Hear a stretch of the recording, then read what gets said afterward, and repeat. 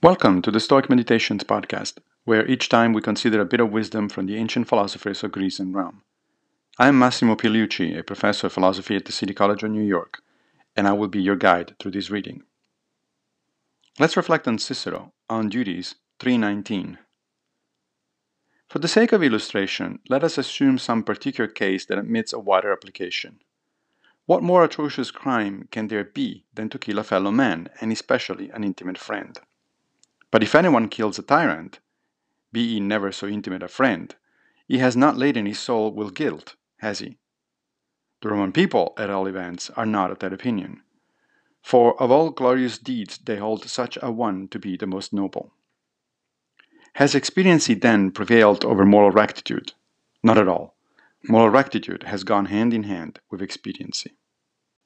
Cicero is referring to his friend Brutus, who famously organized a conspiracy against Julius Caesar, the unnamed tyrant in the passage.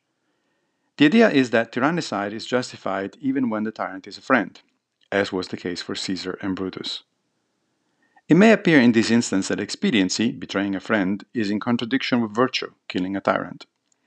But Cicero denies that this is so, since betraying Caesar was actually the right, meaning virtuous thing to do. Why? Because not doing so would have led to the far larger catastrophe of the state being controlled by a tyrant. It would be difficult for a modern mind not steeped in virtue ethics to accept the notion that betraying a friend may be virtuous. But let us not forget that virtue ethics is situational. The answer to every moral question is, it depends.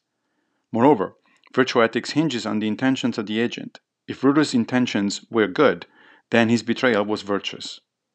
What's your take on tyrannicide? If you were Brutus, would you betray Caesar in order to free your people from a tyrant? Thank you for joining me for another Stoic meditation.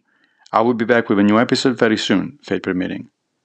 If you like this podcast, please take a minute to give it a good review on whatever platform you use to listen to it. Thank you.